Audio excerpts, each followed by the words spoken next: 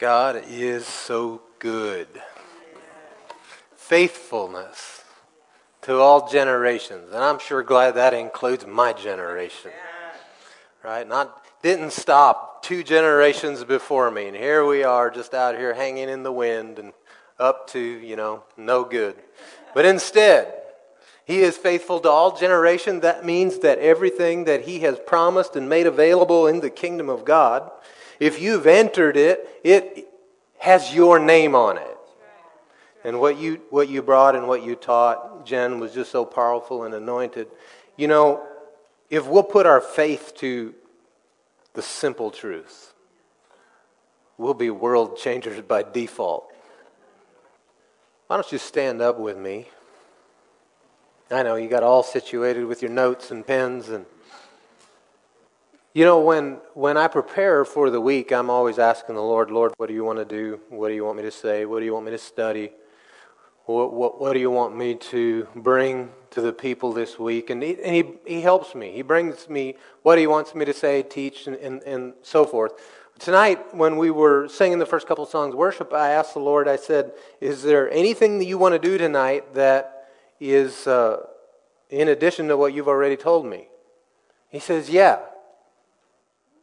He says, I want to minister in power.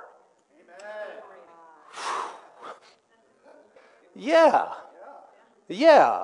Are you ready for Him to minister in power? Woo. Father, we present ourselves right here for You, squarely in front of You, Lord, and minister in power according to Your desires, Lord. We just make ourselves available to You. We invite You to come in spirit, in truth, and in power, Lord. That You bring us understanding and revelation tonight, and that You open up our understanding to be able to take a hold of and know and understand the teachings and the Word of God in fresh and new ways. Father, we just get out of our own way and we say, Lord, here am I. Here am I. Who can say that? Here am I, Lord. And we give You free rein. Your kingdom come, Your will be done, and accomplish all that You want to do in and through us. And we bless You, Lord. Amen. Well, you keep your antennas, your spiritual antennas, up. All right? And if the Lord wants to minister something through you, then you just be listening on the inside. How's that supposed to look, Lord? And He'll bring it out. Most of us have built-in antennas. Did you know that? Did you know that when you lift up your antennas to the Lord, when you bless Him, when you praise Him, when you surrender to Him, what are you doing? You are positioning yourself for Him to minister to you, speak to you, through you. So let's just do that right now. Let's lift up our natural hands as antennas and say, Lord, I bless You. Lord, You're amazing. Lord, You're awesome. You've been good to me. The blood of Jesus cleansed me, has made me clean. Hallelujah. His blood speaks a better word. Isn't that song so powerful? A better word. It erases your history and gives you a new history. It rewrites it with the history of the Lord Jesus Christ. And I'm excited about that. Because I got a history that I don't want anywhere near me, right? And I know that you do too. And because the history of Jesus is counted as mine, I can just stand before the Lord boldly and say, God, You are awesome. You can come to Him and expect that what you've asked of Him, He would just be thrilled to do for you because He is pleased with you. Because He sees you as He sees Jesus. He sees you as His Son. He sees you as belonging to Him, as family to Him. And He says, hey, I've given everything for you. There's nothing I would withhold from you. And you just stand there and go, Abba, Father, I bless You. You are good. Woo, Woo! I'm just going to preach my sermon before I preach the sermon. Got to blow off steam a little bit, like a pressure cooker. Look at your neighbor and say, I'm not who I once was. I didn't hear you. Which neighbor do I tell? I don't know. Just tell somebody. You know what? I have really good news. Did you know that the devil is not who he once was either? You went into the supernatural. You became from being a sinner, condemned to death, to being a child of God, standing in right standing with Him. The devil went from this big boogeyman to defeated. In Isaiah, it says that we're going to look on him and go like, is this the one? This is who was like harassing this?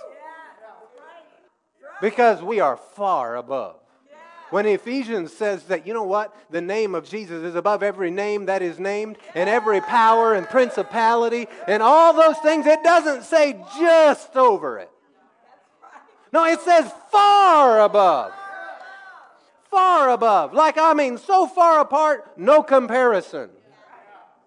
The enemy, your enemy, is not the equal opposite of God. The greater one has taken a part of himself and plugged it right into you. Boom. And now, the greater one that lives on the inside of you, there's a victory that is overflowing to you. There is an absolute guarantee of victory the Father has established in the earth through His Spirit in you.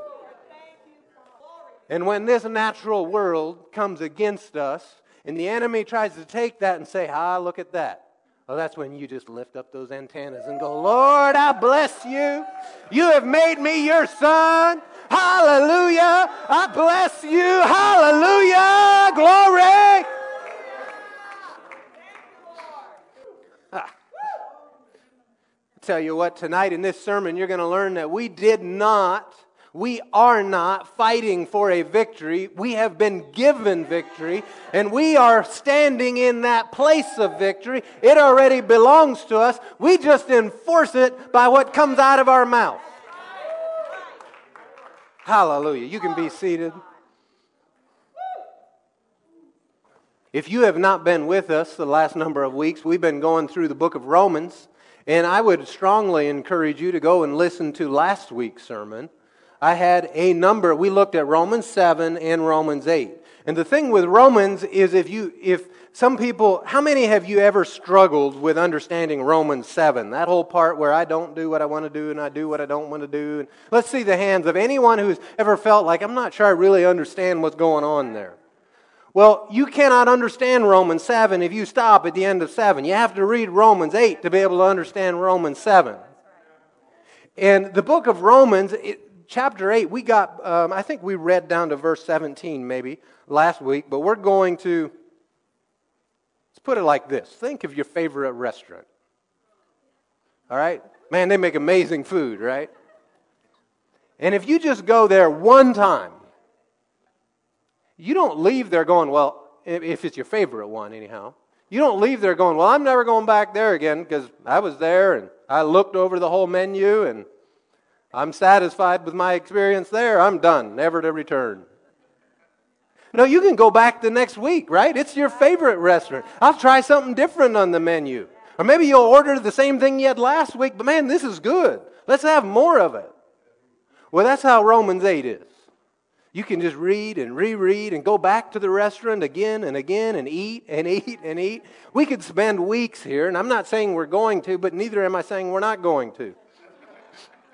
As the Lord wills, we'll move forward. I got into my office and I got to study in here in Romans 8, and I was in verse 1 and verse 2 for, hours, and I was finally like, well, I don't know if we'll get past verse 1 or 2. So we'll see where this is. But in Romans 7, Romans 8 is like the climax up to this point in the book, in the letter, of everything that he has written. He establishes the guilt of the Gentile world and the guilt of the Jewish world, and how that the whole world is sinners and they all need Christ. And then he makes a comparison of Adam and Christ, and he begins to bring Abraham into it. And it was through Abraham and this covenant, and he works up to Jesus, and who established a better covenant for us. And he begins to talk about the law. And in chapter 7, let's just put it this way, it is about someone, it can be a believer, right, that is trying to live righteously according to the law. And that's something the law cannot do for you. Chapter 8 is the answer to the person who's living under the law or trying to accomplish righteousness by the law. Chapter 8 says, there's a better way. It's by the Spirit. It's not by the law, right? And he details, and last week we looked at this, and we looked at how that living a Spirit-led life, then you won't fulfill the lusts of the flesh. And many people get that backwards, and they think, well, if I can overcome the lusts of the flesh, then I can be Spirit-filled and led. But that's not how it says it. It says if you walk by the Spirit, then you will not fulfill the desires of the flesh. So if you don't want to do all those things you don't want to do, right, that he talked about in 7, the way to not do them is to walk after the Spirit. And then, by default, you won't be doing those things that are in 7. Interestingly, from chapters 1 through 7, the word Spirit is used 5 times, chapters 1 through 7. Whether it be talking about your born-again spirit or the Holy Spirit. 5 times the word Spirit is used from chapters 1 through chapter 7. In chapter 8, this word Spirit, talking about your born-again spirit and the Holy Spirit, is used 22 times in chapter 8. You see how he went around the corner and says, okay, now here's the deal. Yeah, this was all what was going on, but now here's now. Right? This is the Spirit life. So in chapter 7, he details, and he builds it up to I'm just like this miserable wretch because I have this desire, I don't do what I want, I do what I don't want, all these things. In verse 24 in chapter 7, he finally says, what a wretched man I am, who will rescue me from this body of death? And he answers it in verse 25, thanks be to God through Jesus Christ our Lord. So that's his answer to it. And then in verse 8, chapter 8 of verse 1, he says, Therefore. So now he is saying, because of everything I just said, now we look at the answer. This is the answer to all the problems I presented in it before this.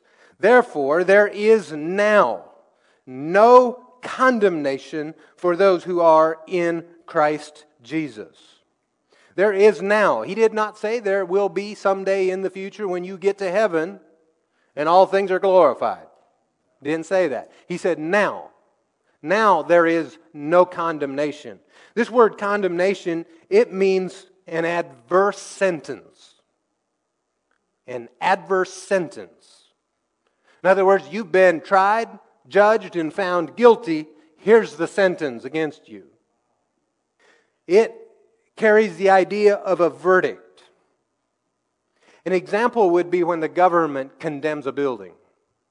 Right? When the government comes and they look at a building and they say, they condemn the building, they're saying this building is unfit for use and must be destroyed. That is how this word is being used here. When the enemy comes and condemns you, what is he trying to convince you of? That you are unfit for use and ought to be destroyed. Same way. I remember we were meeting in a building out in Colorado as a young church, and it was kind of like a bi-level building, and part of the building was the Masonic Lodge. So they met upstairs, and then we met kind of in the half level between, and the level underneath them was the like our downstairs area here where we would eat. And so we would come into this building, and every week we felt like, man, we'd have to bind devils and like all these things just to make so we can have church service in here. And finally we decided this is ridiculous. We should just pray these guys away. And so we began to pray and take authority, and we command them to leave here and that they can't be in this building and all these things. Now, this was the building that we were renting that was owned by, what was the name of it? American Legion Hall, yeah. So it was a military place. And after 6 months of praying that way, he got to service one time, and here there had been a water line break. And it had been, I guess, up in their level somehow, or at least in the floor of their level, in the ceiling of our cafe, right? And it flooded down through and all these things, and so they couldn't meet in there. Well, the funny thing is the government, the city, comes out, they inspect the building, and they condemn the upstairs over there, but not the downstairs and in our building. So we were able to keep meeting there, but they could not. I don't know how that works. The funny thing though, is the part that was under the authority of the enemy is the part that got condemned. We're in the same building, but we're not condemned. Because we're living to a higher truth. Not a higher truth, because there's only one truth. We're living to the truth, right? We're aligned with truth. There is therefore now no condemnation. I mean, I tell you, when the devil comes to condemn, because see, part of the thing is sometimes we just condemn ourselves. Right? We get out the hammers and start beating ourselves up. And as soon as the enemy sees you doing that, oh boy, they'll come with 3 more hammers, bigger ones. Right? They see you being hard on yourself. Yeah, you know what? You really are stupid on that. And they'll just help you. And before you know it, man, you have got such a case built up against yourself. It takes you 3 weeks to get yourself in a position where you can believe God to do something for you again. So sometimes condemnation comes from just that kind of thing, or maybe from somebody you know that was condemning to you. But other times it comes, by supernatural help. So when the devil comes and condemns you like that, you tell him and those feelings to go to hell. Right? That's where they belong. That's where they originate from. Because you belong to the family that's far above. Far above. There is no, none, zip, zero, zilch, nada. I don't know. Other languages? None. Condemnation for those in. Everyone say in. For those in Christ Jesus. Doesn't say those that know about Him. Doesn't say those that heard about Him. Those that are in Christ Jesus. One of the interesting things about Paul as he writes this letter to the Roman church is that he keeps talking about how they were in the flesh, but now they're not in the flesh, but they're in Christ. And then he talks about, well, they might walk after or according to the flesh, but he no longer uses the term in. Because the word in, it carries the idea of being fixed in time and place. And according to or after, as he calls it in the King James, is simply a reference to after the pattern of. So it's not in it. So you are not, look at your neighbor and say, you are not in the flesh. So you are in the Spirit. In the Spirit. You understand there's difference between spirit, soul, and body, right? The Spirit, that's who you really are. You have an eternal soul. It's your mind, your will, your emotions, your personality. And then you have a physical body, this tent. And your soul, your mind, will, and emotions, and your body did not get born again. But your spirit got born again. Got born again. New DNA on the inside. New image of Christ on the inside. So he says you're in Christ Jesus. Someone say, I'm in Christ Jesus. Then he makes this statement. This is probably one of my favorite verses in the Bible. I have many favorite verses, but this is one of them, and this is probably over the last number of years my most meditated and most said verse, just to myself as I'm going about my day. This verse here is just so powerful. The law of the Spirit of life in Christ Jesus has set me free from the law of sin and death. But you have to take verse 1 to understand verse 2, right? There's no condemnation. So no one has a case against me. There is no adverse sentence against me because I'm in Christ Jesus. Because the law of sin and death. Did you know sin and death and condemnation, there's a law that connects all of that. See, the issue with condemnation is not an issue of heaven or hell here. If you're condemned and in condemnation, it doesn't mean you're now on the way to hell. It just means you're going to live a defeated life. As long as you're in condemnation, you're going to be defeated, not walking in victory. It's the difference between victory and defeat. It's not talking salvation here right now, about this whole condemnation thing. You know, condemnation still exists for the believer, right? Yeah. You know, it's kind of like the law of gravity. The law of gravity is constant, it remains.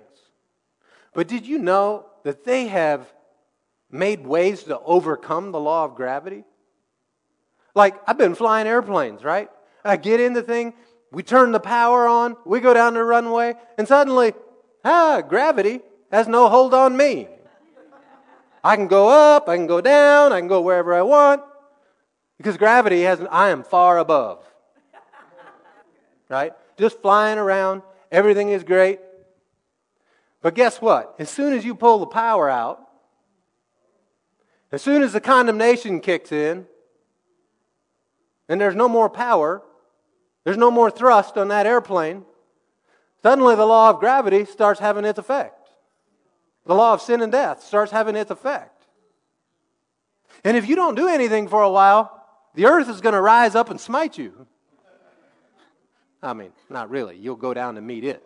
But there was someone who once said that they were explaining that you need to keep your airspeed up to keep the law of lift in effect. And he said he must have read a King James Bible, because he said something along the lines of, maintain your airspeed lest the earth rise up and smite thee. Maintain your identity with the Lord and the power of the Holy Spirit, lest the law of sin and death rise up and smite you. And when you're training to be a pilot and to overcome gravity, you look at rockets, they can blast things out into space that go like way out beyond gravity, like where gravity isn't even pulling on it anymore, and it just keeps floating in that direction that they'd sent it. An airplane isn't that way, but as long as the power is applied, the power of the Spirit, suddenly that law of gravity seems like it's non-existent to you because you're above it. Look at your neighbor and tell him, keep the power on. Power of the Holy Spirit in your life. He says the law of the Spirit of life in Christ Jesus. It is a law, just as sure as the law of gravity or the law of condemnation and sin and death. See, if you get into condemnation, suddenly you're going to find yourself that here at the door is the law of sin and death, and bringing with it all the defeat that comes with condemnation. And then with defeat comes, what are the other things that are attached to sin and death? Right? Everything that from in the natural realm, from sickness and disease to you name it. Right? Everything that is connected to death and sin and the laws that go with it. However, he says here, because of the law of the Spirit of life in Christ Jesus. See, the Spirit of God on the inside of you, let me say it a different way. You're born again spirit on the inside of you, which is in the image of God, which is created with His DNA.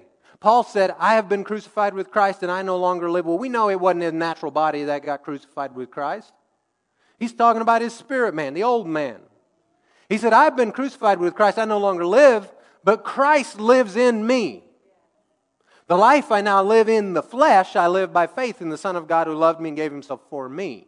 Here later in Romans, he says it this way in verse 8, those who are in the flesh cannot please God. Verse 9, you, however, are not in the flesh, but in the Spirit, if indeed the Spirit of God lives in you. If anyone does not have the Spirit of Christ, he does not belong to Him. It's funny that he names the Spirit of God and the Spirit of Christ in the same verse. Is he just repeating himself? I don't think so. I think the Spirit of Christ is your born-again spirit on the inside of you. And when you begin to read and understand that in Scripture, some things will start to become clear to you when he talks about the Spirit of Christ in you. That's that reborn again, that spirit that is made after the image of Him that He has given to you. So what about that Spirit? There is a law of life attached to it. A law of life that resides on the inside of you, that even if your body were to just give up and fall over dead, you're still not dead. Jesus said, if you believe on me, even if you die, you won't be dead. You'll be alive. This life is the shortest thing we're going to do. And it's preparation for what we're going to really do. You know, we don't go to a baseball game and we watch them warm up, and then as they're walking off the field, oh, the players are all sad and crying because, the game's over. No, the game hadn't even begun yet. You were just warming up. Right? Because what's coming is so much more than what's now. You know, if you read the book of Isaiah and Revelations and the rest of the Bible, you'll begin to see that there's some things coming that we're being prepared for. There's going to be a new heaven, new earth, right? And on that new earth, it says there's no more sea, so there's going to be a lot more real estate, I guess.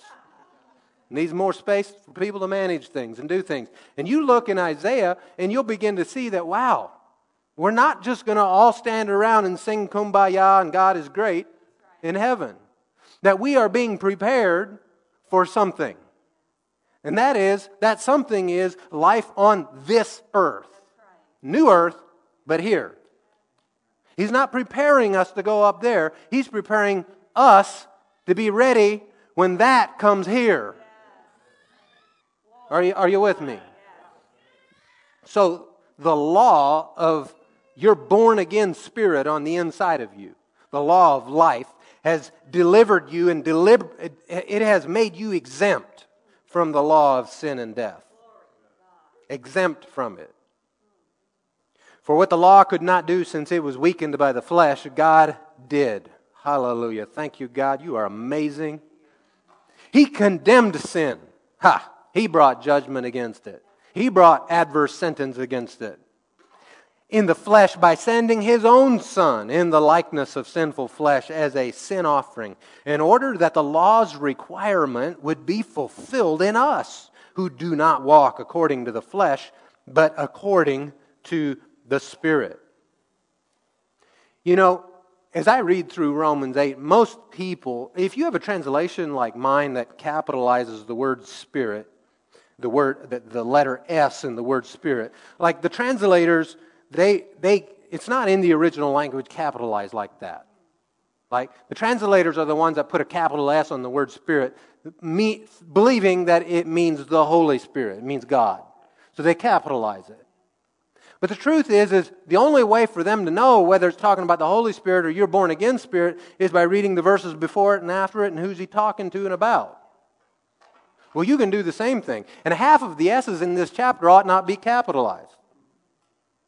I'll let that one soak a little bit. Because a lot of the times it's talking about spirit, I believe, it's talking about your born-again spirit. The Spirit of Christ on the inside of you. Not the Holy Spirit. And there's sometimes that it becomes real obvious because it names your spirit and the Holy Spirit all in the same sentence. And so then it becomes pretty obvious who He's talking about. Right? But that's something you can take time and you can read through it and read it different ways. Every time you come to Spirit when it's not clear that He's talking of which Spirit, Holy Spirit or your born-again spirit, just read born-again spirit and see, does it make sense? And if it doesn't make sense, you go, oh, no, that can't be that then. Bible Study 101. Where were we? In let's read verse 5. For those who live according to the flesh. Now I have a question. Is it hard to live after the flesh?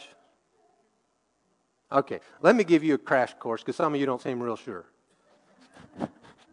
Let me give you a crash course of how to live after the flesh. It's really easy. It's not difficult. You wake up in the morning and you just do nothing.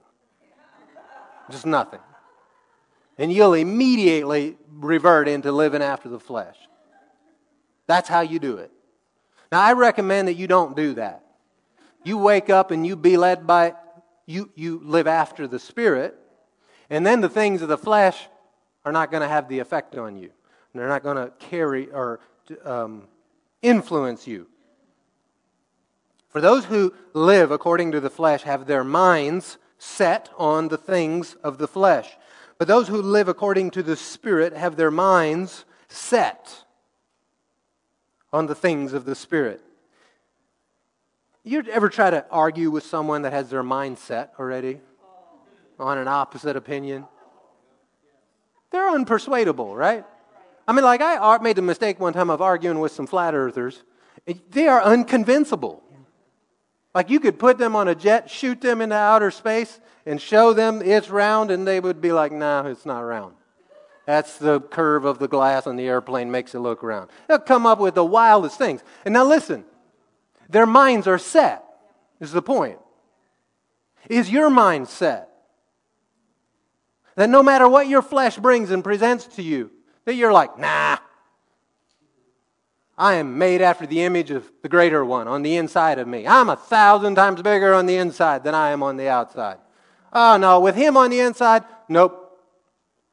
Unconvincible about all the doubts, all the accusations, all the condemnations, right? Have your mind set on the things of the Spirit. And what's the result? Now the mindset of flesh is death.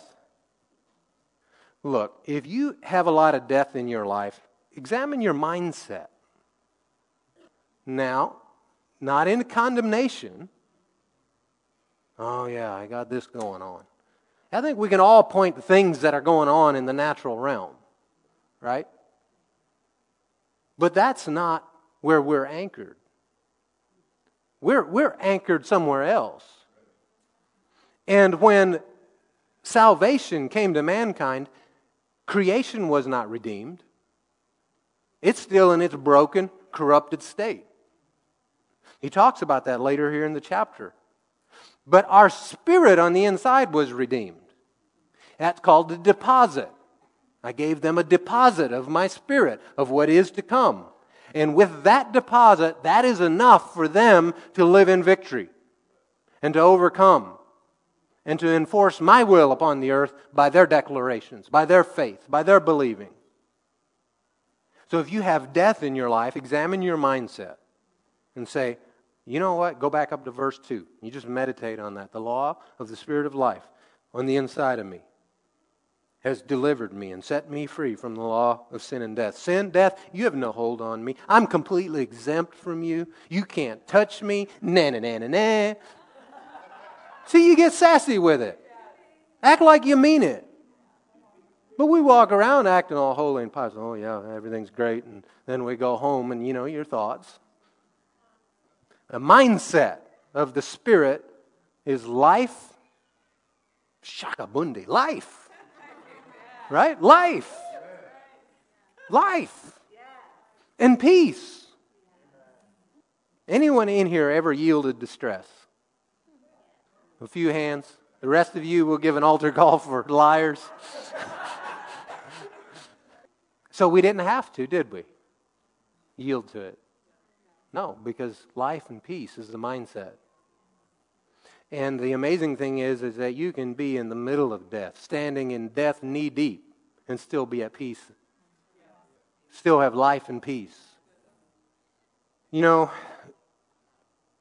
Being free from the law of sin and death, our flesh will die. Do you know anyone? Is anyone here that's 200 or 300 years old? Nobody? So all those people that came before us, they died. Their physical body died. And the word says that it's appointed unto men once to die. Not when you die, right? But to die one time. That's your flesh. But the amazing thing is that law of the Spirit of life says, oh, but death doesn't get the last word. Right? Says, oh no, death doesn't get the last word. In fact, that body's going to come back to life, and it's going to be so much better than the first one was. It's going to have upgrades. It's going to be able to do things the first one couldn't do. So when you look at death, don't look at it as in, Because remember, this is the shortest thing we're going to do. Right? You know, you can look back over the years and you go, well, it doesn't seem very short. I don't know. I think that perspective changes the older you get. I think my life span is a whole lot shorter than it was 10 years ago, or 20 years ago, or 30 years ago. But 30 years ago, I'd lived forever. Right? I'm 10 years old, and it seems like it's been forever. I mean, it's been my whole life. But now, 10 years is nothing. Right? It's like 10 years. Oh, that's quick. That soon? And so imagine what your perspective is going to... Imagine what God's perspective is. 1,000 years? And He's like, oh, we better get our shoes on for that. It's right here now. Right? He lives outside of time, so He's there before it even gets there. But that's another... I won't try to distract you with that. All right, verse 7. The mindset of the flesh is hostile to God. If you are yielding to the mindset of the flesh, you are just throwing the door open for the law of sin and death to come and to just come at you. Because if you're going to walk in agreement with something that is hostile to God, I mean, that's like just bad news. I don't even want to stand beside you. And do you understand what I'm saying? Being hostile to God, like putting yourself as I'm your enemy.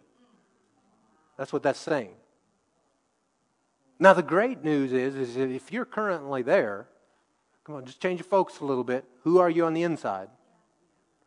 Get out of that flesh mindset and into the spirit. You are His child. Yeah, you've been agreeing with a behavior and a pattern of thinking that's hostile to Him, but that's not who you are. You're His child. So just step away from that and come over to this side. Oh, life. Ooh, peace. Yeah. Life and peace. Hallelujah. I'm so glad for life and peace. Anyhow, the mindset of the flesh is hostile to God because it does not submit to God's law. Indeed, it is unable to do so. Those who are in the flesh, someone say, not I. Those who are in the flesh cannot please God. Cannot please God. You, however, yeah, that's right, Paul. Thank you for saying that. You, however, are not in the flesh, but in the Spirit. You've been dipped, you've been washed, you've been baptized, your spirit, it's where you start and that's where you end. Spirit, Spirit, Spirit. Spirit of God in me. Born again Spirit on the inside of me. Holy Ghost on the inside of me. There's so much Spirit on the inside of me, it can overcome anything out there in the world. Right? There's a Bible verse that says that. Greater is He that's in you. He did not say greater is He that you know about. It's your identity. Right? It's your identity.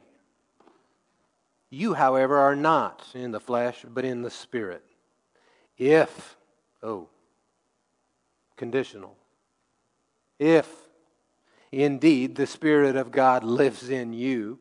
If anyone does not have the Spirit of Christ, that'd be your born-again spirit, I believe, he does not belong to Him.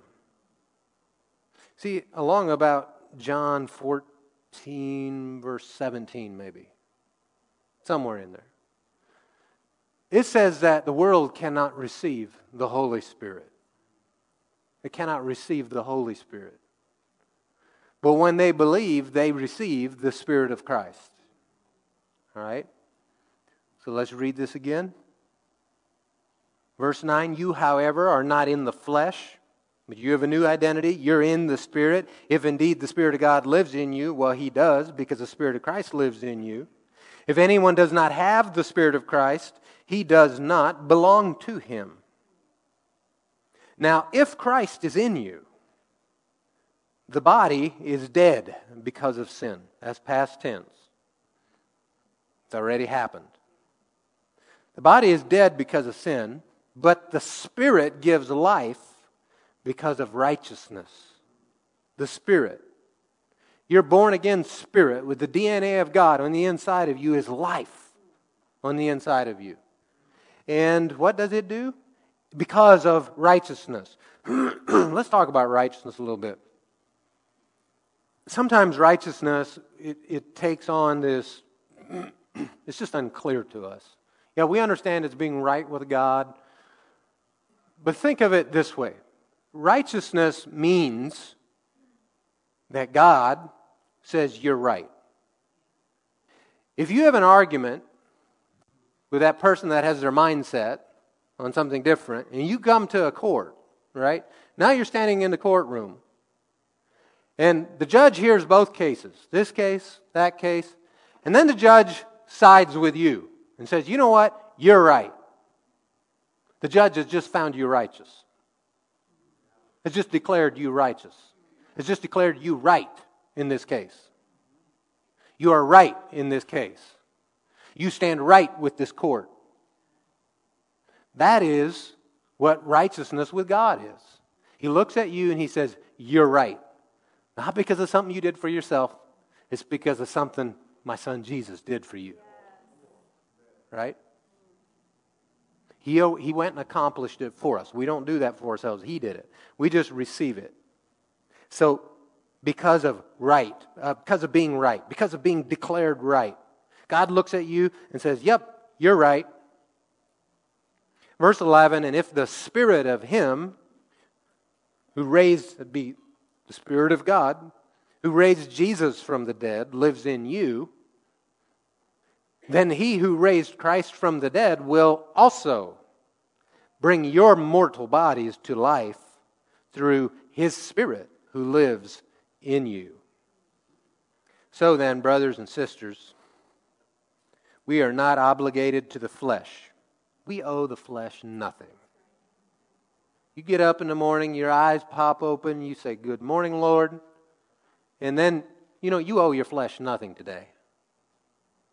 Not even coffee. See, I give my flesh coffee as a gift. It's not owed. All right, moving right along. So we are not obligated, we're not in debt to the flesh to live according to the flesh. Verse 13, because if you live according or after the flesh or after the pattern of the flesh, you're going to die. But if by the Spirit you put to death the deeds of the body, you will live. For all those led by God's Spirit are God's sons. For you did not receive a spirit of slavery to fall back into fear. Instead, you received the Spirit of adoption by whom we cry out, Abba, Father. And this word Abba is the word Father. It's just in Aramaic. He wrote it in Aramaic and in Greek. Abba, Father. That's what that is. Just saying it in two different languages. All those led by God's Spirit are God's sons. For you did not receive a spirit of slavery. One of the things to understand, to help understand the book of Romans and all the law that he talks about, one of the conversations I had this week, the question was asked, well, why would God have brought the children of Israel out of slavery, right, from Egypt, only for them to now be in bondage, slavery, to the law? In some ways it wasn't much better. You read all the curses that comes with the law. If you don't keep it, it's a pretty bad deal. And so they come out of slavery, out of natural slavery in the flesh, to go out and be given the law. Well, the law wasn't slavery to them. The law only was the light that revealed the spiritual slavery they were in, right? They had come from natural slavery, and now the law comes along. You ever notice how your vehicle at night looks a lot cleaner than it does in the daytime? Now, the dirt's there all along, but the light reveals the dirt is there. Well, that's what was going on with them. So they didn't go into slavery to the law. They just simply, the law came and was the light that revealed your need of a Savior. And then fast forward all those years and Jesus comes. And so now the children of Israel, everything that was going on there was types and shadows. And I heard it taught this way, and this is how I've taught it too, is that the Old Testament is Jesus concealed. The New Testament is Jesus revealed. Right? So when you look at the Old Testament, them coming out of a natural slavery was an illustration of what was going to happen in the spiritual sense of coming out of spiritual slavery to sin, slavery to sin, not slavery to the law. The law just revealed the other slavery they were in. Does that make sense? So here, let's look back here in what he's saying. He says, you did not receive a spirit of slavery to fall back into fear. Instead, you received the spirit of adoption by whom we cry out, Father, Father. The Spirit Himself testifies together with our spirit that we are God's children. That we are God's children. Put up Colossians 3:15 on the screen. Colossians 3:15. The Spirit Himself, talking about the Holy Spirit, testifies together with our spirit. You see, there's both spirits there. Your born again spirit and the Holy Spirit. He testifies together with. That means there is a co-witnessing happening. Your spirit saying one thing, the Holy Spirit saying the same thing, that's agreement. That is a co. Co means two. Co-witness on the inside.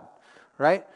Colossians 3:15 says, and let the peace of the Messiah, to which you were called in one body, control your hearts. Put it up in the NIV. Let the peace of Christ rule in your hearts. Rule in your hearts. The peace of Christ. That's your born-again spirit. Your born-again spirit takes no delight in unrighteousness. Oh, your flesh does. It thinks it's great. But your flesh is just pretty messed up and deceived.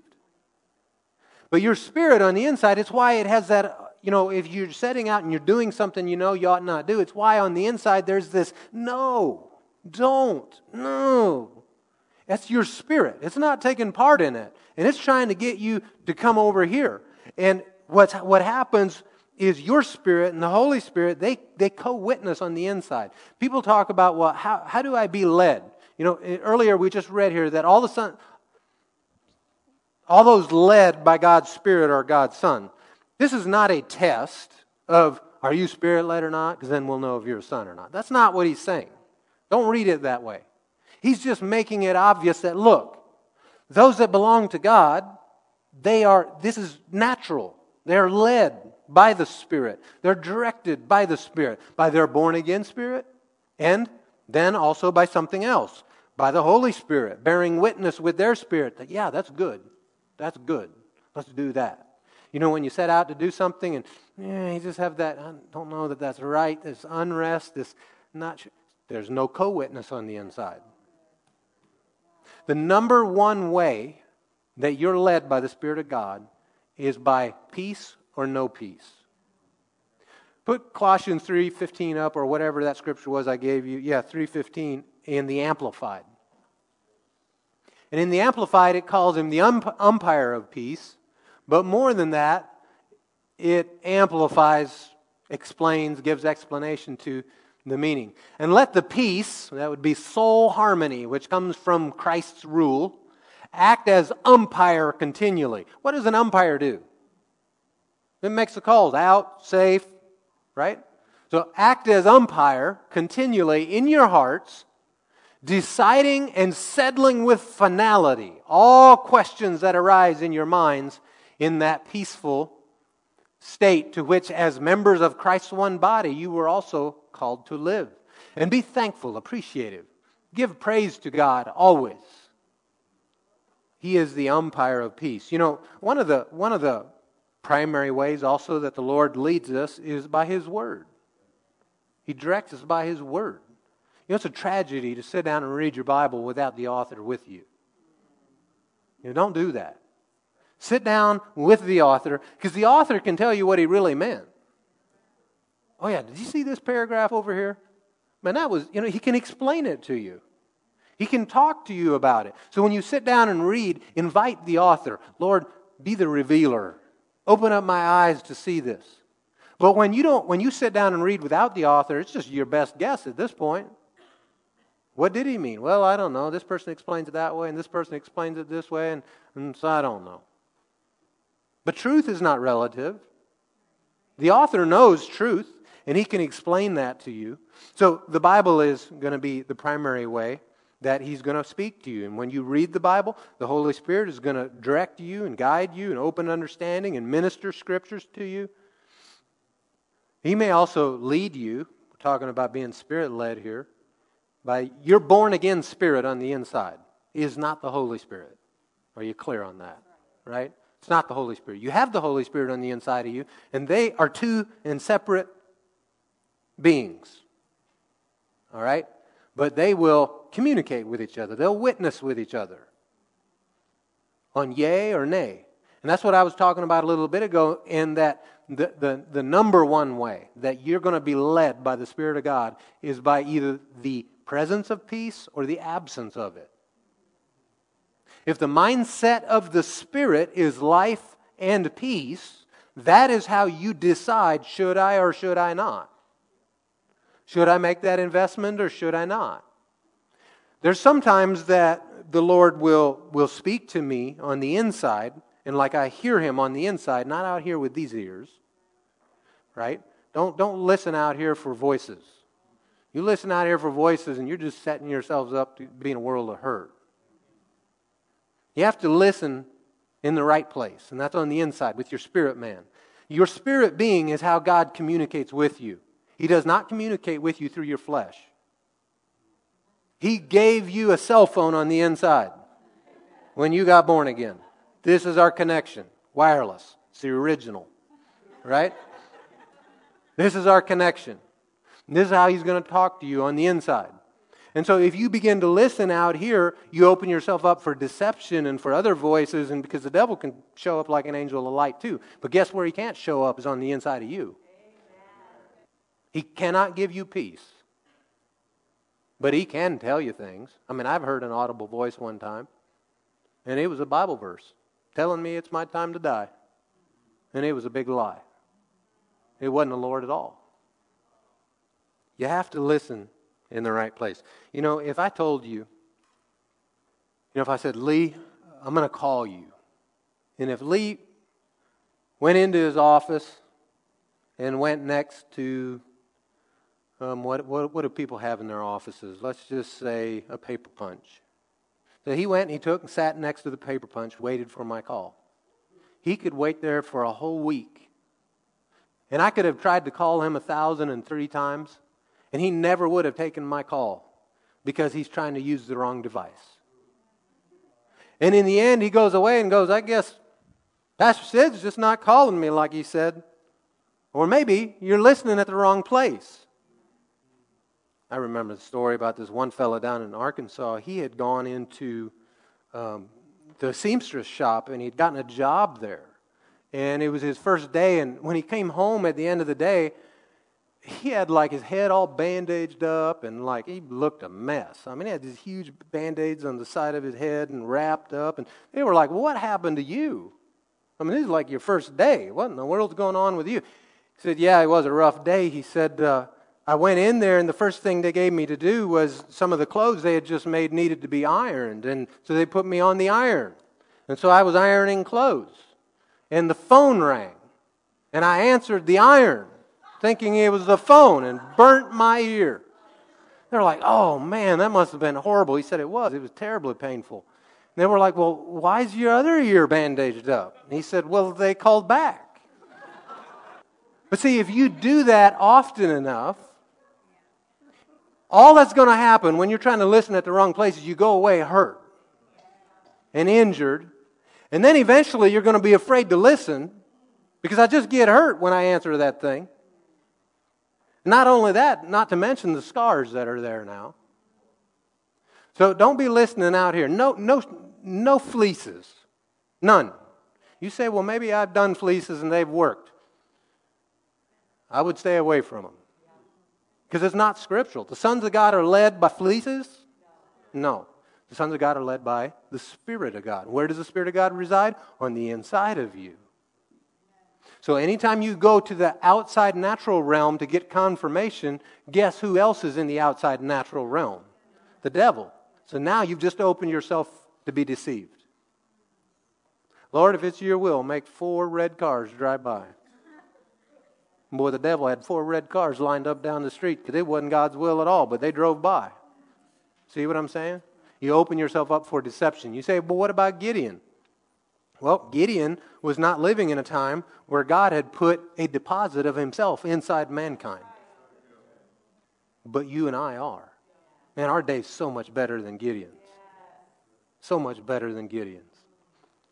Talking about being Spirit-led. Maybe you say, well, I don't hear the Lord. I don't feel like He talks to me. You start paying attention on the inside of just peace or no peace. You know, when there is a witness between the Holy Spirit and your spirit on the inside that something is right, it feels right. It feels good. Yeah, that's a right decision. If you suddenly have that, just it doesn't quite seem right, you need to really pay attention to that. Before I knew what being Spirit-led was, I would have called it, my gut. I'm just going by a gut feeling. No, that was my spirit. Or the ladies would say it's intuition. Right? Their intuition. They don't have gut. They have intuition. Right? Their spirit is what they're saying. And the more you walk by the Spirit, your born-again spirit, the more sensitive you will be, the more accurate you'll be, the more you're going to get it right. And as in anything, the more you yield and step into, the more sensitive you become to it. The more in tune you become to it. The Lord may lead you. I'm not saying He never leads a person with an audible voice. Sure, it's happened. But don't look there to be led, is what I'm saying. And if you do hear something audible, man, you got to have the peace that accompanies it. Because if God is saying something to you audibly, but not giving you peace on the inside about it, He's pretty messed up. Right? But that's not who He is. That's not what He does. The other thing about being Spirit-led is that God may lead you by you seeing things on the inside. You see a picture of something. Or you just have a knowing about something. You just suddenly know, this is what I need to do. Or that is the situation. It's just a knowing. Or you might hear Him on the inside say, do this, or don't do that. Or a scripture might come to you as a thought. Another way that the Lord will speak to me sometimes is, it's interesting, it'll be in the voice of someone that I know. Right? Maybe a pastor that I listen to, or a teacher that I listen to, and it'll be a repeating of something they said one time. Suddenly is brought to life on the inside of me. That's the Holy Spirit bringing to your remembrance. Remember, He said that one of the things the Spirit of God's going to do is bring to your remembrance all things that are needed to walk in truth. And so we pay attention to those things, and we yield to that, and we never violate peace. Now, violating peace, you can go into a situation that's anything but peaceful, but still be in peace. All right, the Spirit, verse 16, the Spirit Himself testifies together. Someone say together. Together with our spirit that we are God's children. Testifies together with our spirit that you're one of His. The Holy Spirit's on the inside of you telling you belong to Him. Your DNA is from above. You are from above and not beneath. You have the mighty one living on the inside of you. The Holy Spirit's on the inside of you bearing witness to this. In fact, put up 1 John 5 verse 10 on the screen. 1 John 5:10. So the Spirit Himself testifies together with our spirit that we are God's children. His children. In other words, we belong to Him. We have His name. 1 John 5 verse 10. The one who believes in the Son of God has this testimony. You know what a testimony is? It's a witness. Has this witness. Has this testimony within him. The one who does not believe God has made him a liar. And because he has not believed in the testimony, in the witness God has given about His Son. Go to 1 John 3:24. 3:24. You have a witness. I mean, God did an amazing thing by giving you a born-again spirit, the Spirit of Christ. That in and of itself is like a vast difference between the old covenant and the new. Have the DNA of God, His Spirit on the inside of you. Then the Lord doubled down on it by now giving the Holy Spirit to also reside on the inside of you like a house, a temple. Your body's called a temple, right? Temple of the Holy Spirit. So He doubled down on that and said, not only am I going to give you the Spirit of Christ, I'm going to give you my Spirit. There's two of them in you. Ain't no way you can lose with that, right? Amen. He says, the one who keeps His commands remains in Him and He in him. And the way we know that He remains in us is from the Spirit He has given us, bearing witness with you. And when that condemnation comes knocking, oh no, not today. Not today. I belong to Him. I am stamped with His seal of approval on the inside. I am His, and I stand firmly in His presence, and there's nothing you can do about it, devil. Verse 17, and if children, also heirs. Heirs of God. How many want to be heirs of God? I mean, like, does He has some stuff. He's going to be an heir. I mean, wouldn't it be amazing to be an heir of someone like Bill Gates or something? Because then you could shut down all his stupid research and take his money to good use. But you get my point, right? Someone that's really wealthy, to be an heir to that is like, wow. Well, how about being an heir to something a whole lot better than that? An heir to God. Whew, wow. And co-heirs with Christ. Co-heirs. Now here's how co-heirs work. If someone dies and makes two people co-heirs, one person cannot show up. What do they call it when they have a reading of the will? I guess maybe that's what they call it. Reading of the will. So when they have a reading of the will, one person can't just show up and because the other person's not there, him receive it as heir. No, both parties have to be there and be present. They're both dependent upon the other one to be able to inherit. You can't inherit without the other one there. Well, we are co-heirs with Christ. And I know that we would just like for Him to do everything for us, but that's not how it works. We need Him. We're all pretty clear on that. But did you know He needs you? He needs you. If He didn't need you, He would have just done it all Himself. But when He gave the Great Commission, said, go into all the world, teach, preach the gospel, make disciples of all nations, this is us doing our part. And together we're going to inherit, remember that new earth, new heaven we were talking about? All of that, all that is to come. We're co-heirs with Christ. He has a part, we have a part. If indeed we suffer with Him, so that we may also be glorified with Him. Worship team, you can come. I think I'm going to come in for landing. Speaking of landing and condemnation and kind of where we started off at, there is therefore now no condemnation for those in Christ Jesus. In Him, meaning you have His identity. So there is no condemnation for you. There is no condemnation for you. And just like I compared that to the law of gravity. You know, one of the things the instructors like to do when I was learning to fly is we'd be out there flying and I'm doing everything like I should be doing and everything is going great. And they wait until you look to the left or out the window and they reach over and pull the power out. And they say, your engine just quit. What are you going to do? So you begin to, the first thing is you start to angle downwards to keep your airspeed up, right? So that you continue to fly and don't just fall straight down. And then you pull out the checklist, or you begin to look for a place to land. Is there a field, a road, an airport, something nearby? Where can I put this thing on the ground? Because we're not going far. And then you pull out a checklist, and you're going down the checklist, and you're doing this and doing that and trying to restart the engine. And then if the engine doesn't start, there's another checklist for that, because now you have to shut things off in a certain order. And now that you're going to crash land into this field, there's another checklist that you have to go through and make sure all these things have happened and all the different fuels got shut off and the door gets unlatched. And there's checklist after checklist after checklist. And suddenly, you are just busier than a one-armed wallpaper hanger. Pretty busy. Suddenly, you have just an overwhelming amount of things that you're trying to do and keep track of and still keep this plane flying and keep your airspeed where it needs to be and all these different things.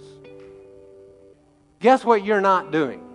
No focus on the future. It's all immediate. You're just consumed in the right now, right here, trying to manage all this law of sin and death and condemnation that's going on, and when you're living under the law, that you're just overwhelmed with things. And no matter how good of a job you do on this thing, no matter what kind of glide ratio you got this plane in, you're still going to wind up on the ground, defeated. You get all that sorted out. You find a field, and you've checked the direction of the wind because you want to land into the wind. You're setting yourself up on this field or road or whatever it is you're going to land on. You're looking for obstacles and electric lines and all these other things. And maybe you're about 500 feet off the ground now. Because, see, the secret is over any kind of populated or urban area, not populated, but around in Lancaster County, for example, you're not supposed to go lower than 500 feet. So about the time you reach 500 feet off the ground, the instructor reaches over and says, "Oh, the engine started." And so you're free to add full power. Get rid of the drag, the flaps, and start flying this airplane again. Not putting it down in the field, not going to crash. Suddenly the power is restored. The power is restored. The instructor, in this case, he's sitting in the seat of Jesus, right? The Spirit of Christ. Suddenly you remember, oh, yeah, there's someone else.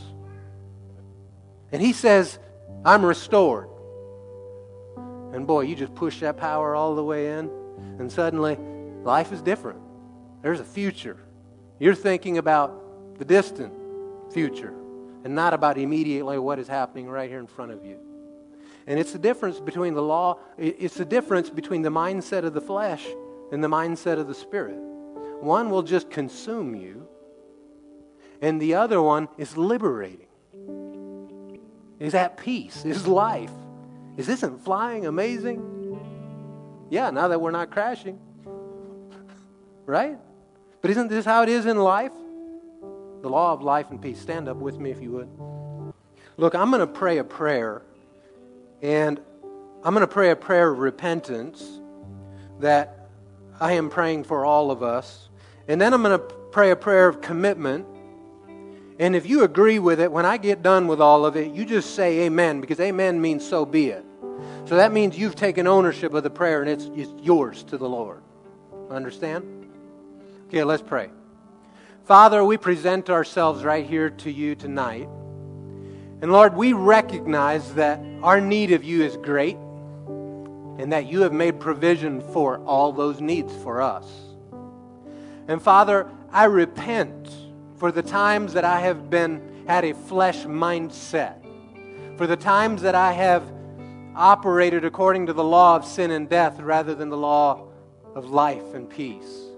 And Father, I turn away from that kind of thinking and that kind of acting and that kind of way of being. Because Father, I'm not in the flesh, but I'm in your Spirit.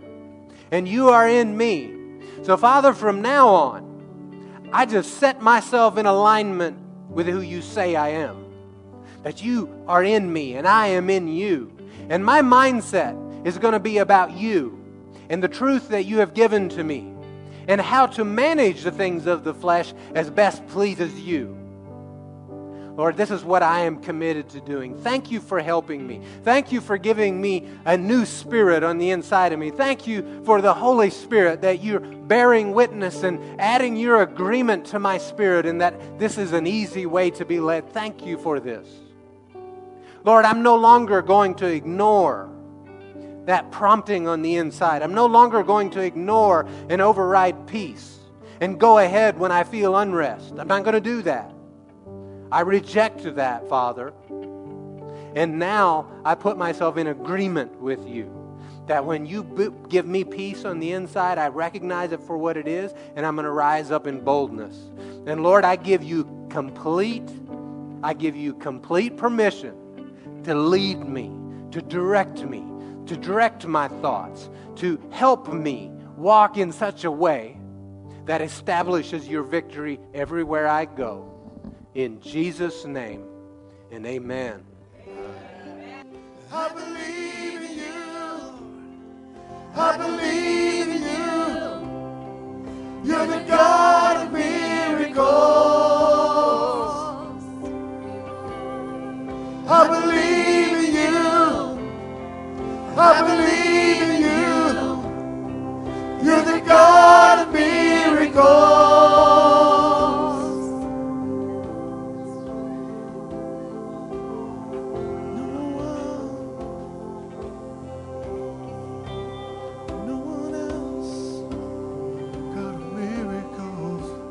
Father, thank you for being good to us. Thank you that you are the miracle worker and that nothing is impossible with you. And Lord, we believe that. Lord, we believe that we can do all things through you. And Lord, that nothing that you give us is too difficult for you to help us do. We bless you, Lord. We love you, Lord. You are good in every way. You are awesome and amazing.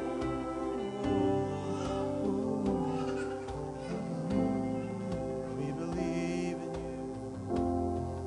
We believe in you. You're the God of miracles. We believe in you. We believe in you. You're the God of miracles.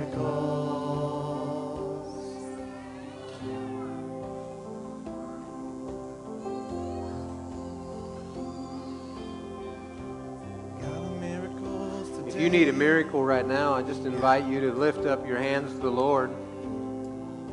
You know, He gave everything for you and He would withhold nothing from you.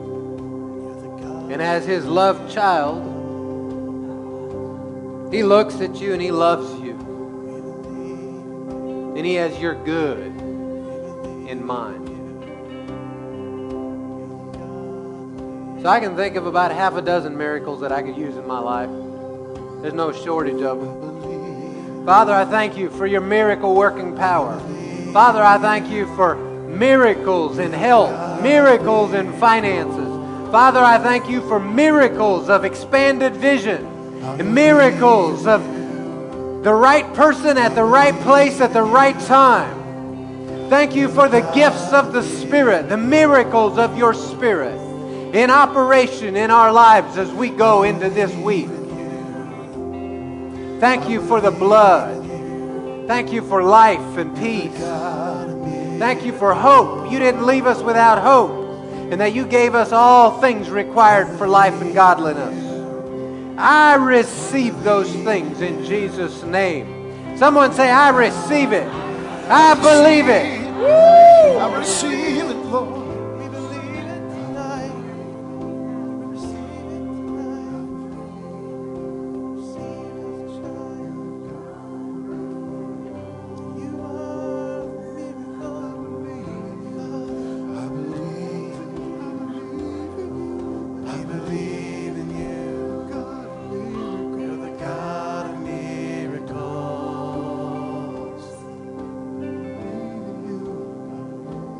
I believe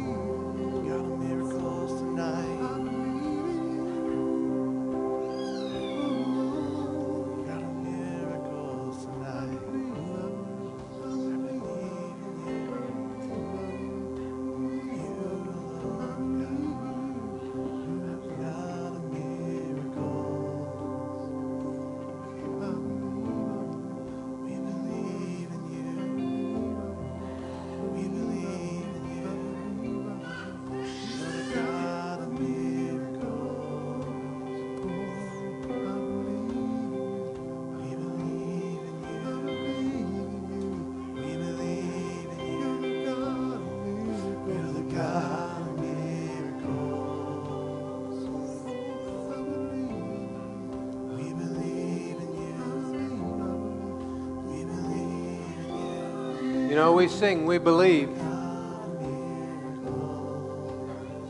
What would we ask of the Lord if we knew that we'd get it? What would we ask of Him in this next week if we knew that we're going to get what we ask? We'd probably ask some really big things. Some small things, but some really big things. And you know, if we have His ear, and if nothing is too hard for Him, let's be of the people that ask. Jesus said, ask and you shall receive. So let's ask in faith, nothing doubting, but being just like a little child. Simple faith. The Lord, you said it, I believe it, hallelujah, I'm asking for it.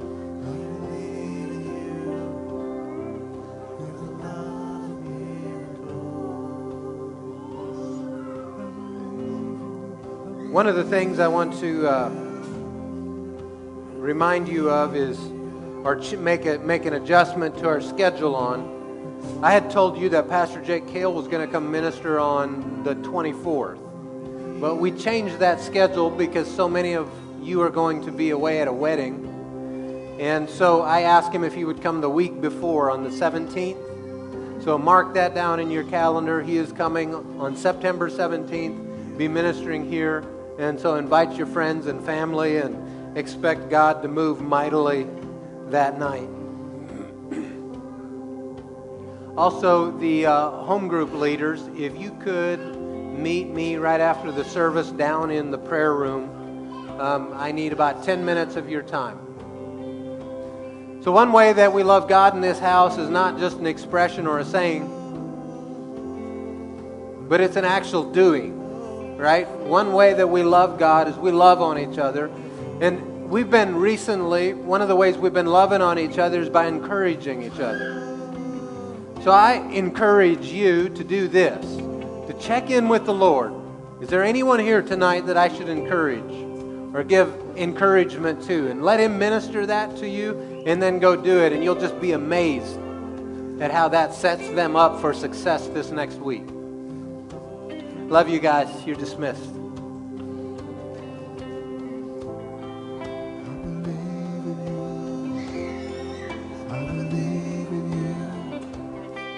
You're the God of miracles.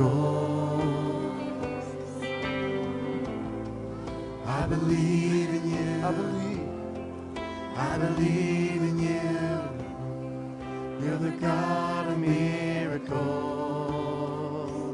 Oh, I believe in you.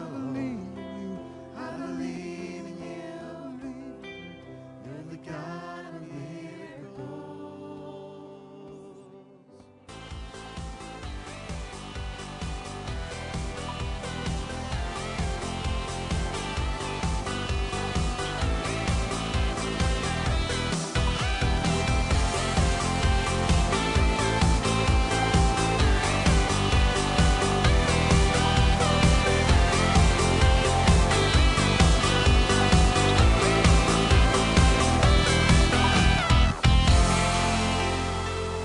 Good evening. That was loud.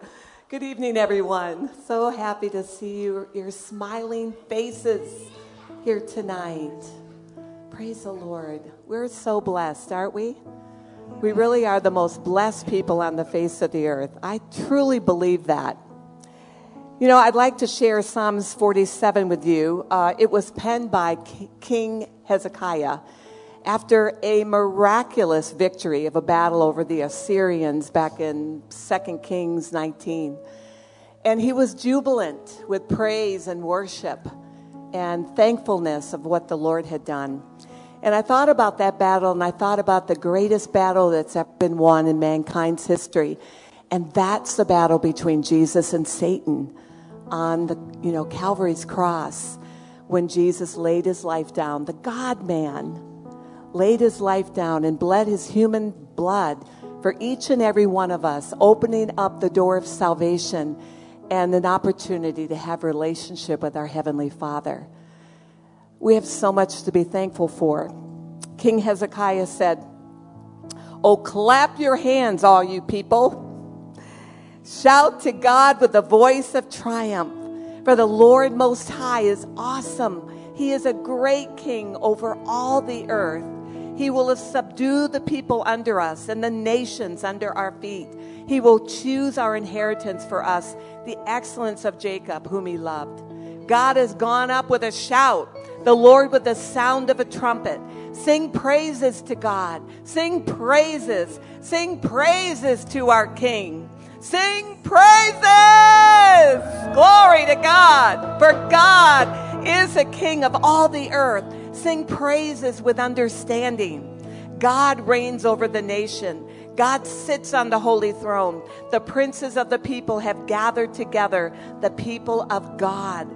For the shields of the earth belong to the Lord. He is greatly to be exalted. Well, we have much to be thankful for in exalting our God, our Jesus, our King of Kings, our Lord of Lords. Amen. So let's stand together, family of God. And like King Hezekiah, let's just sing our praises to him. He is so worthy for the battle he's already won that we stand as overcome. Good evening. Hallelujah. I'm going to have Damon introduce a couple people that we have helping us out tonight so that you don't wonder what's going on, okay? So. To my immediate right is, his name is Sister Adrian. She was my right hand when we were serving in ministry for a long time. It isn't a light ministry, amen. We don't do numbers. And the other lovely young lady in the yellow and blue with the smile that's ready to hit me is my wife of 38. This is my wife, Gina. She's joining us. This past week we had our goddaughter passed away, and we had a funeral, and we had an opportunity to bring all of our choir members back together. And there were some folks who hadn't sought the Lord, and we just had a wonderful time. John and Sandy joined us, and we had an amazing time. There were 8 souls that got saved at a funeral. Okay, amen. So God is moving. We're really excited about being here tonight. We're really excited about worshiping the Lord tonight. Let's go. Hallelujah.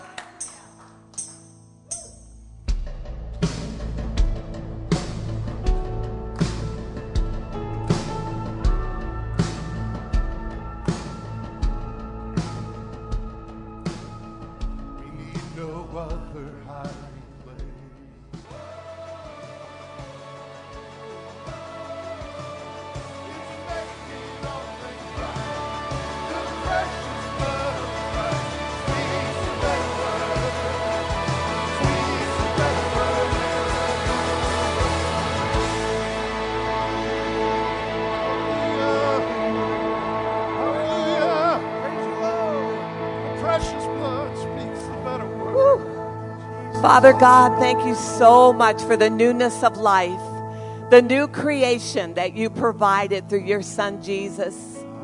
We are so grateful. And Jesus, thank you that you are willing and obedient and with great joy went to the cross, willingly shed your blood for each and every one of us to make way back to the heart of the Father. Our great salvation, our great redemption was paid on that cross. Jesus, thank you. Thank you for that. Father, thank you for sending your Holy Spirit, that he dwells within each one of your born-again children. That beautiful Spirit that guides us into all truth, keeping us from error and deception. That beautiful Spirit that provides wisdom and understanding and knowledge of the Lord Jesus Christ through the living Word. That we're growing and abounding in truth and the wisdom of our Father. Growing up, maturing every single day. Operating from the fruit of the Spirit that's been dwelling in us as a born-again child. Father, we have so much to thank you for. You are a good, faithful Father in all your ways. All you are is love, and all you do is give that love to us. We stand in awe. We stand amazed at your goodness towards us. We know, Father, that blood took care of every single sin in our life. The blood is enough to erase and eradicate all our past sins. So we stand righteous before you tonight, Father, with hearts open to receive the good word of God, the word of life that pulsates life, pulsates wisdom and understanding. Thereby we grow in it and get to know you more and more. Father, with big hearts, we all collectively say, thank you. Thank you. We praise you and thank you. You are a great, wonderful Father. Amen. Amen. Wow. Just think about Jesus and anything else will just fade away. Amen. He's so big. He's so fabulous. Now, one way we love God is by loving one another. But for a moment, I want to remind the parents, when you take your children downstairs, it's Move Up Saturday night. Kelly and Alicia will be down there to help you navigate your children in the right classes. Let's all keep this heart of worship and just embrace the good word of God tonight. Amen. Take a moment to turn to your neighbor and say, boy, isn't it great to be here. I'm so glad I came. Hallelujah. Well, good evening, everyone. I was trying to wait a little bit and let some of those parents come back in. But what a privilege to be here tonight. You know, we're here because of Jesus. Amen. That's why we get together, to worship him, to hear the good word of God. You know, the word, it says Jesus is the word. He's the way, he's the truth, he's the life. So what a privilege that we can come together, we can open the word of God, and it becomes life to us. We can minister to one another as he ministers to us. All right, well, I'm glad to be here, so we welcome all of you. If you're here for the very first time, any visitors with us, we're glad you're with us. If you're here for the first time, just raise your hand so we can acknowledge you, see who you are. Right here in the back, welcome. We're so glad you're with us tonight. Over here, another Adrian with us. All right, well, we're going to prepare to return the tithe, so if you need to have a cash envelope for your giving, raise your hand, and the ushers will bring you one. If you're giving by check, you can make it out to CWI. If you're giving by credit card, we appreciate when you fill out every blank. So, all right, well, turn in your Bibles to Mark. Tonight I just felt the scripture that we were to read tonight is out of Mark chapter 10. Mark chapter 10. You might, as I begin reading here, you might wonder, well, now wait a minute, what does this have to do with tithes or giving? But you'll see. I trust the Lord. I really felt this is where he wants us to go tonight. So in verse 13 says this, says, people were bringing little children to Jesus for him to place his hands on them. But the disciples rebuked them. Like, knock it off. I mean, this is an important man. This is master here. You can't bring obnoxious children to, you know. You can just hear it, you know. When Jesus saw this, he was indignant. Who do you think you are? I'll take care of myself if they're, you know, I can handle myself. He said to them, let the little children come to me and do not hinder them. For the kingdom of God belongs to such as these. Truly, I tell you, he's bolstering this now. Anyone who will not receive the kingdom of God like a little child will never enter it. Now, he didn't say the kingdom of God, you know, only for children. He's saying unless you are like a little child. He said the kingdom of God is for such as these. So, you know, we know there's a lot of traits about children we are not to imitate. All right? We don't stomp and scream the moment we want something. Okay? We don't just flip out as soon as we're hungry. I hope you don't. So what is he talking about here? It's pretty important. He says, unless you become, what does it say here? Though anyone who will not receive the kingdom of God like a little child will never enter it. That's pretty big. He says, and then he took the children in his arms, placed his hands on them, and blessed them. Now, notice this. The very next scriptures we're going to read, I feel illustrate the trait he was bringing out. I believe it's trust. I'll just jump to the chase. I believe it's trust. that we're going to see here in these verses. You know, if you think about little children, they're so trusting. They will believe what you tell them. If I tell a little child, we're going to go get ice cream, they're not like, I don't know. You know, if I say, hey, we're going to go swimming after lunch, yay, it's right now. You tell them the earth is round, they believe the earth is round. If you tell them it's flat, they'll believe it's flat. I mean, they'll just believe you.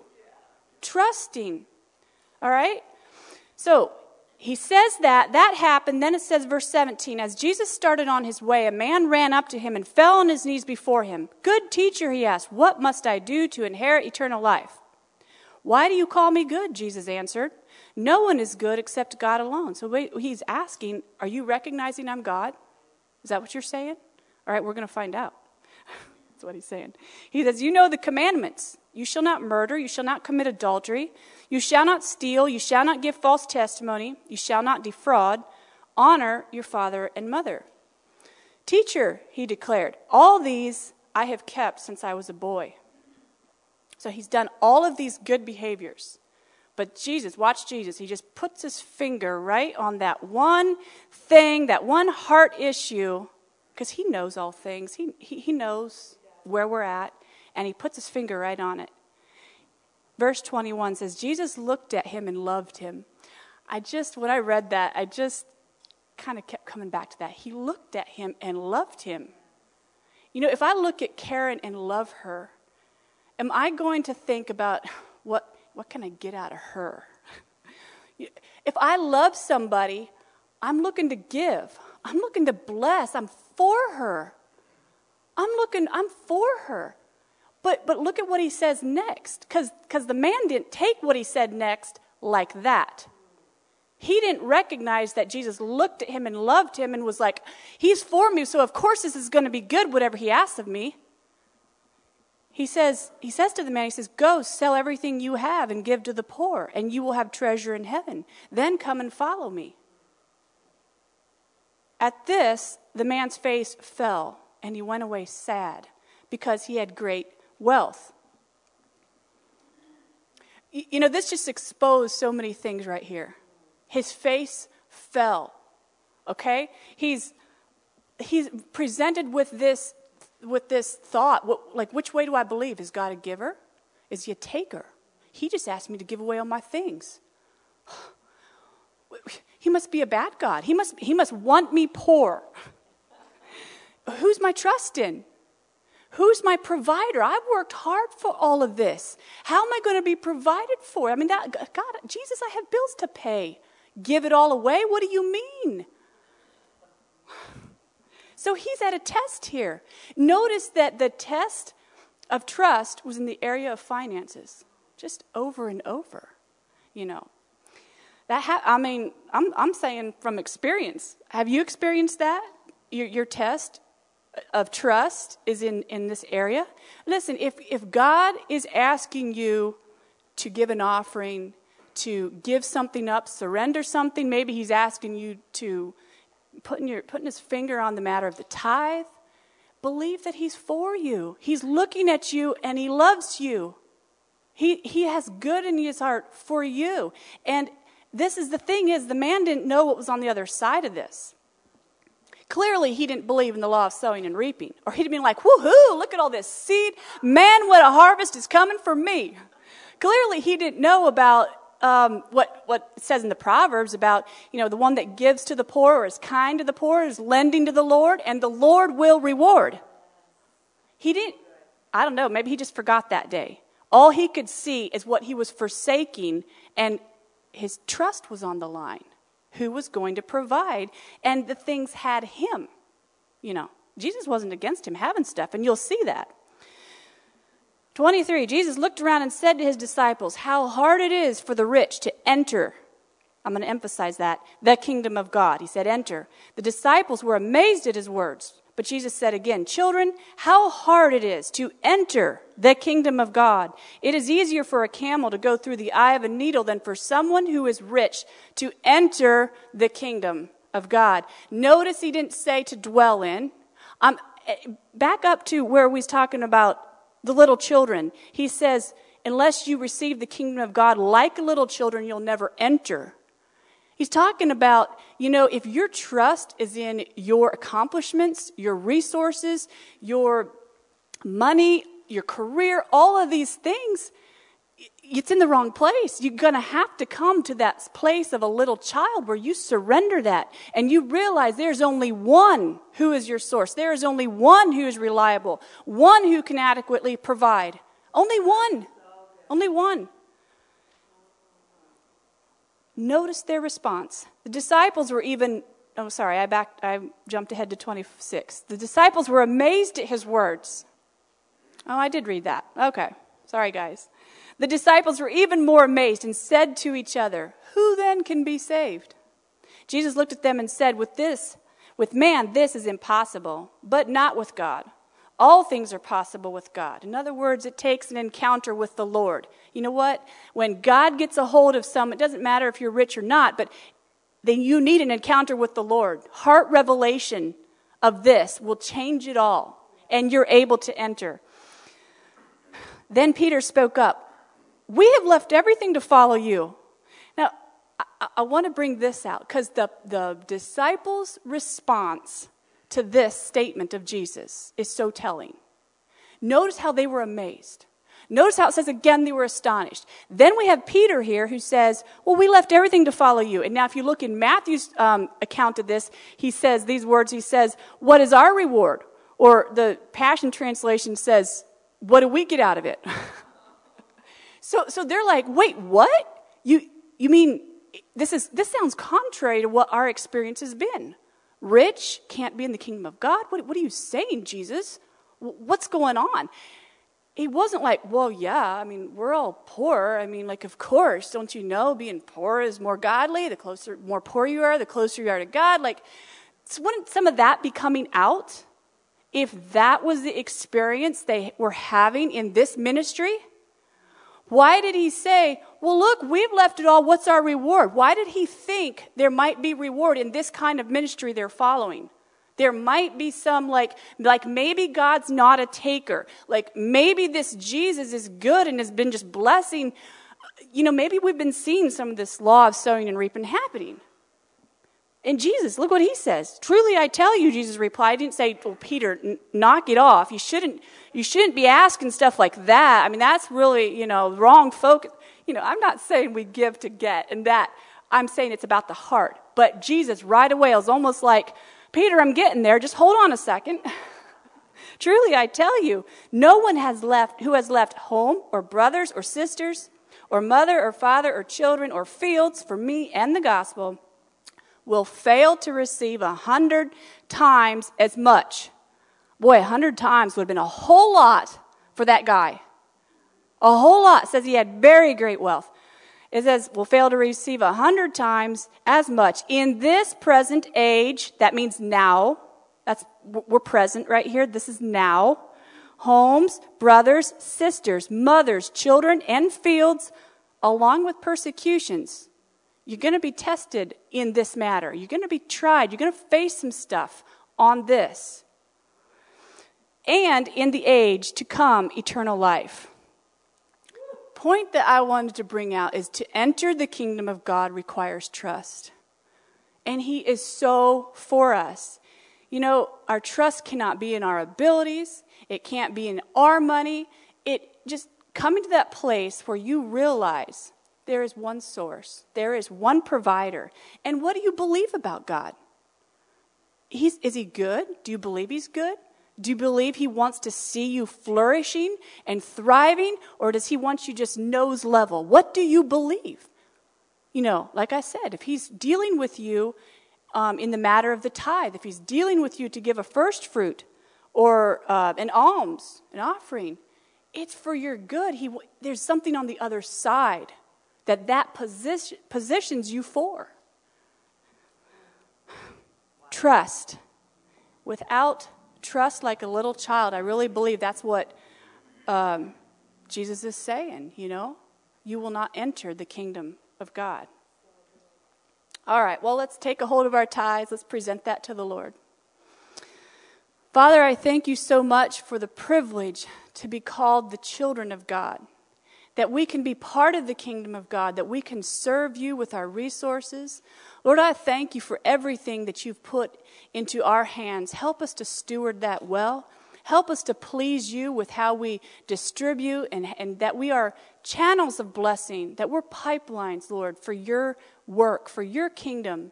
And Lord, I know that as we obey you, that you bless us because you're just in the blessing business. I just thank you so much for that. Lord, I thank you for all these tithers here. We present the tithe and the offerings to you as part of our worship. And I just call these people blessed. I call them provided for. And I thank you, Lord, for the needs met. Anyone that's here with a need, Lord, as they step out in faith and trust you, Lord, I just thank you that you bring the answers and bring the finances and bring whatever's needed on time. We just give you praise for it. In Jesus' name, and amen. All right, ushers, you can pass the baskets, and the people will give to the Lord. City Gate tomorrow morning. See Karen for details if you want to be part of that. So it's youth and young adults next Sunday. If you'll notice, the bulletin says tomorrow, but it is next Sunday. Just wanted to point that out. Fall home groups are starting up week of September 12th, and we have sign-up sheets down below tonight. So if you want to be, in the back, they're not below, in the back lobby. So you're not going to miss them. I see a table right out there. So stop by that and be part of our home groups. I want to encourage you to sign up with our home groups. You'll find it right in the lobby in the back as you go out. And you may ask, well, why do we have home groups? The reason we have home groups is multifaceted. One is because the body of Christ is all about relationship. And part of what we do in our home groups is we're building relationship with each other. People that we're doing life with, right?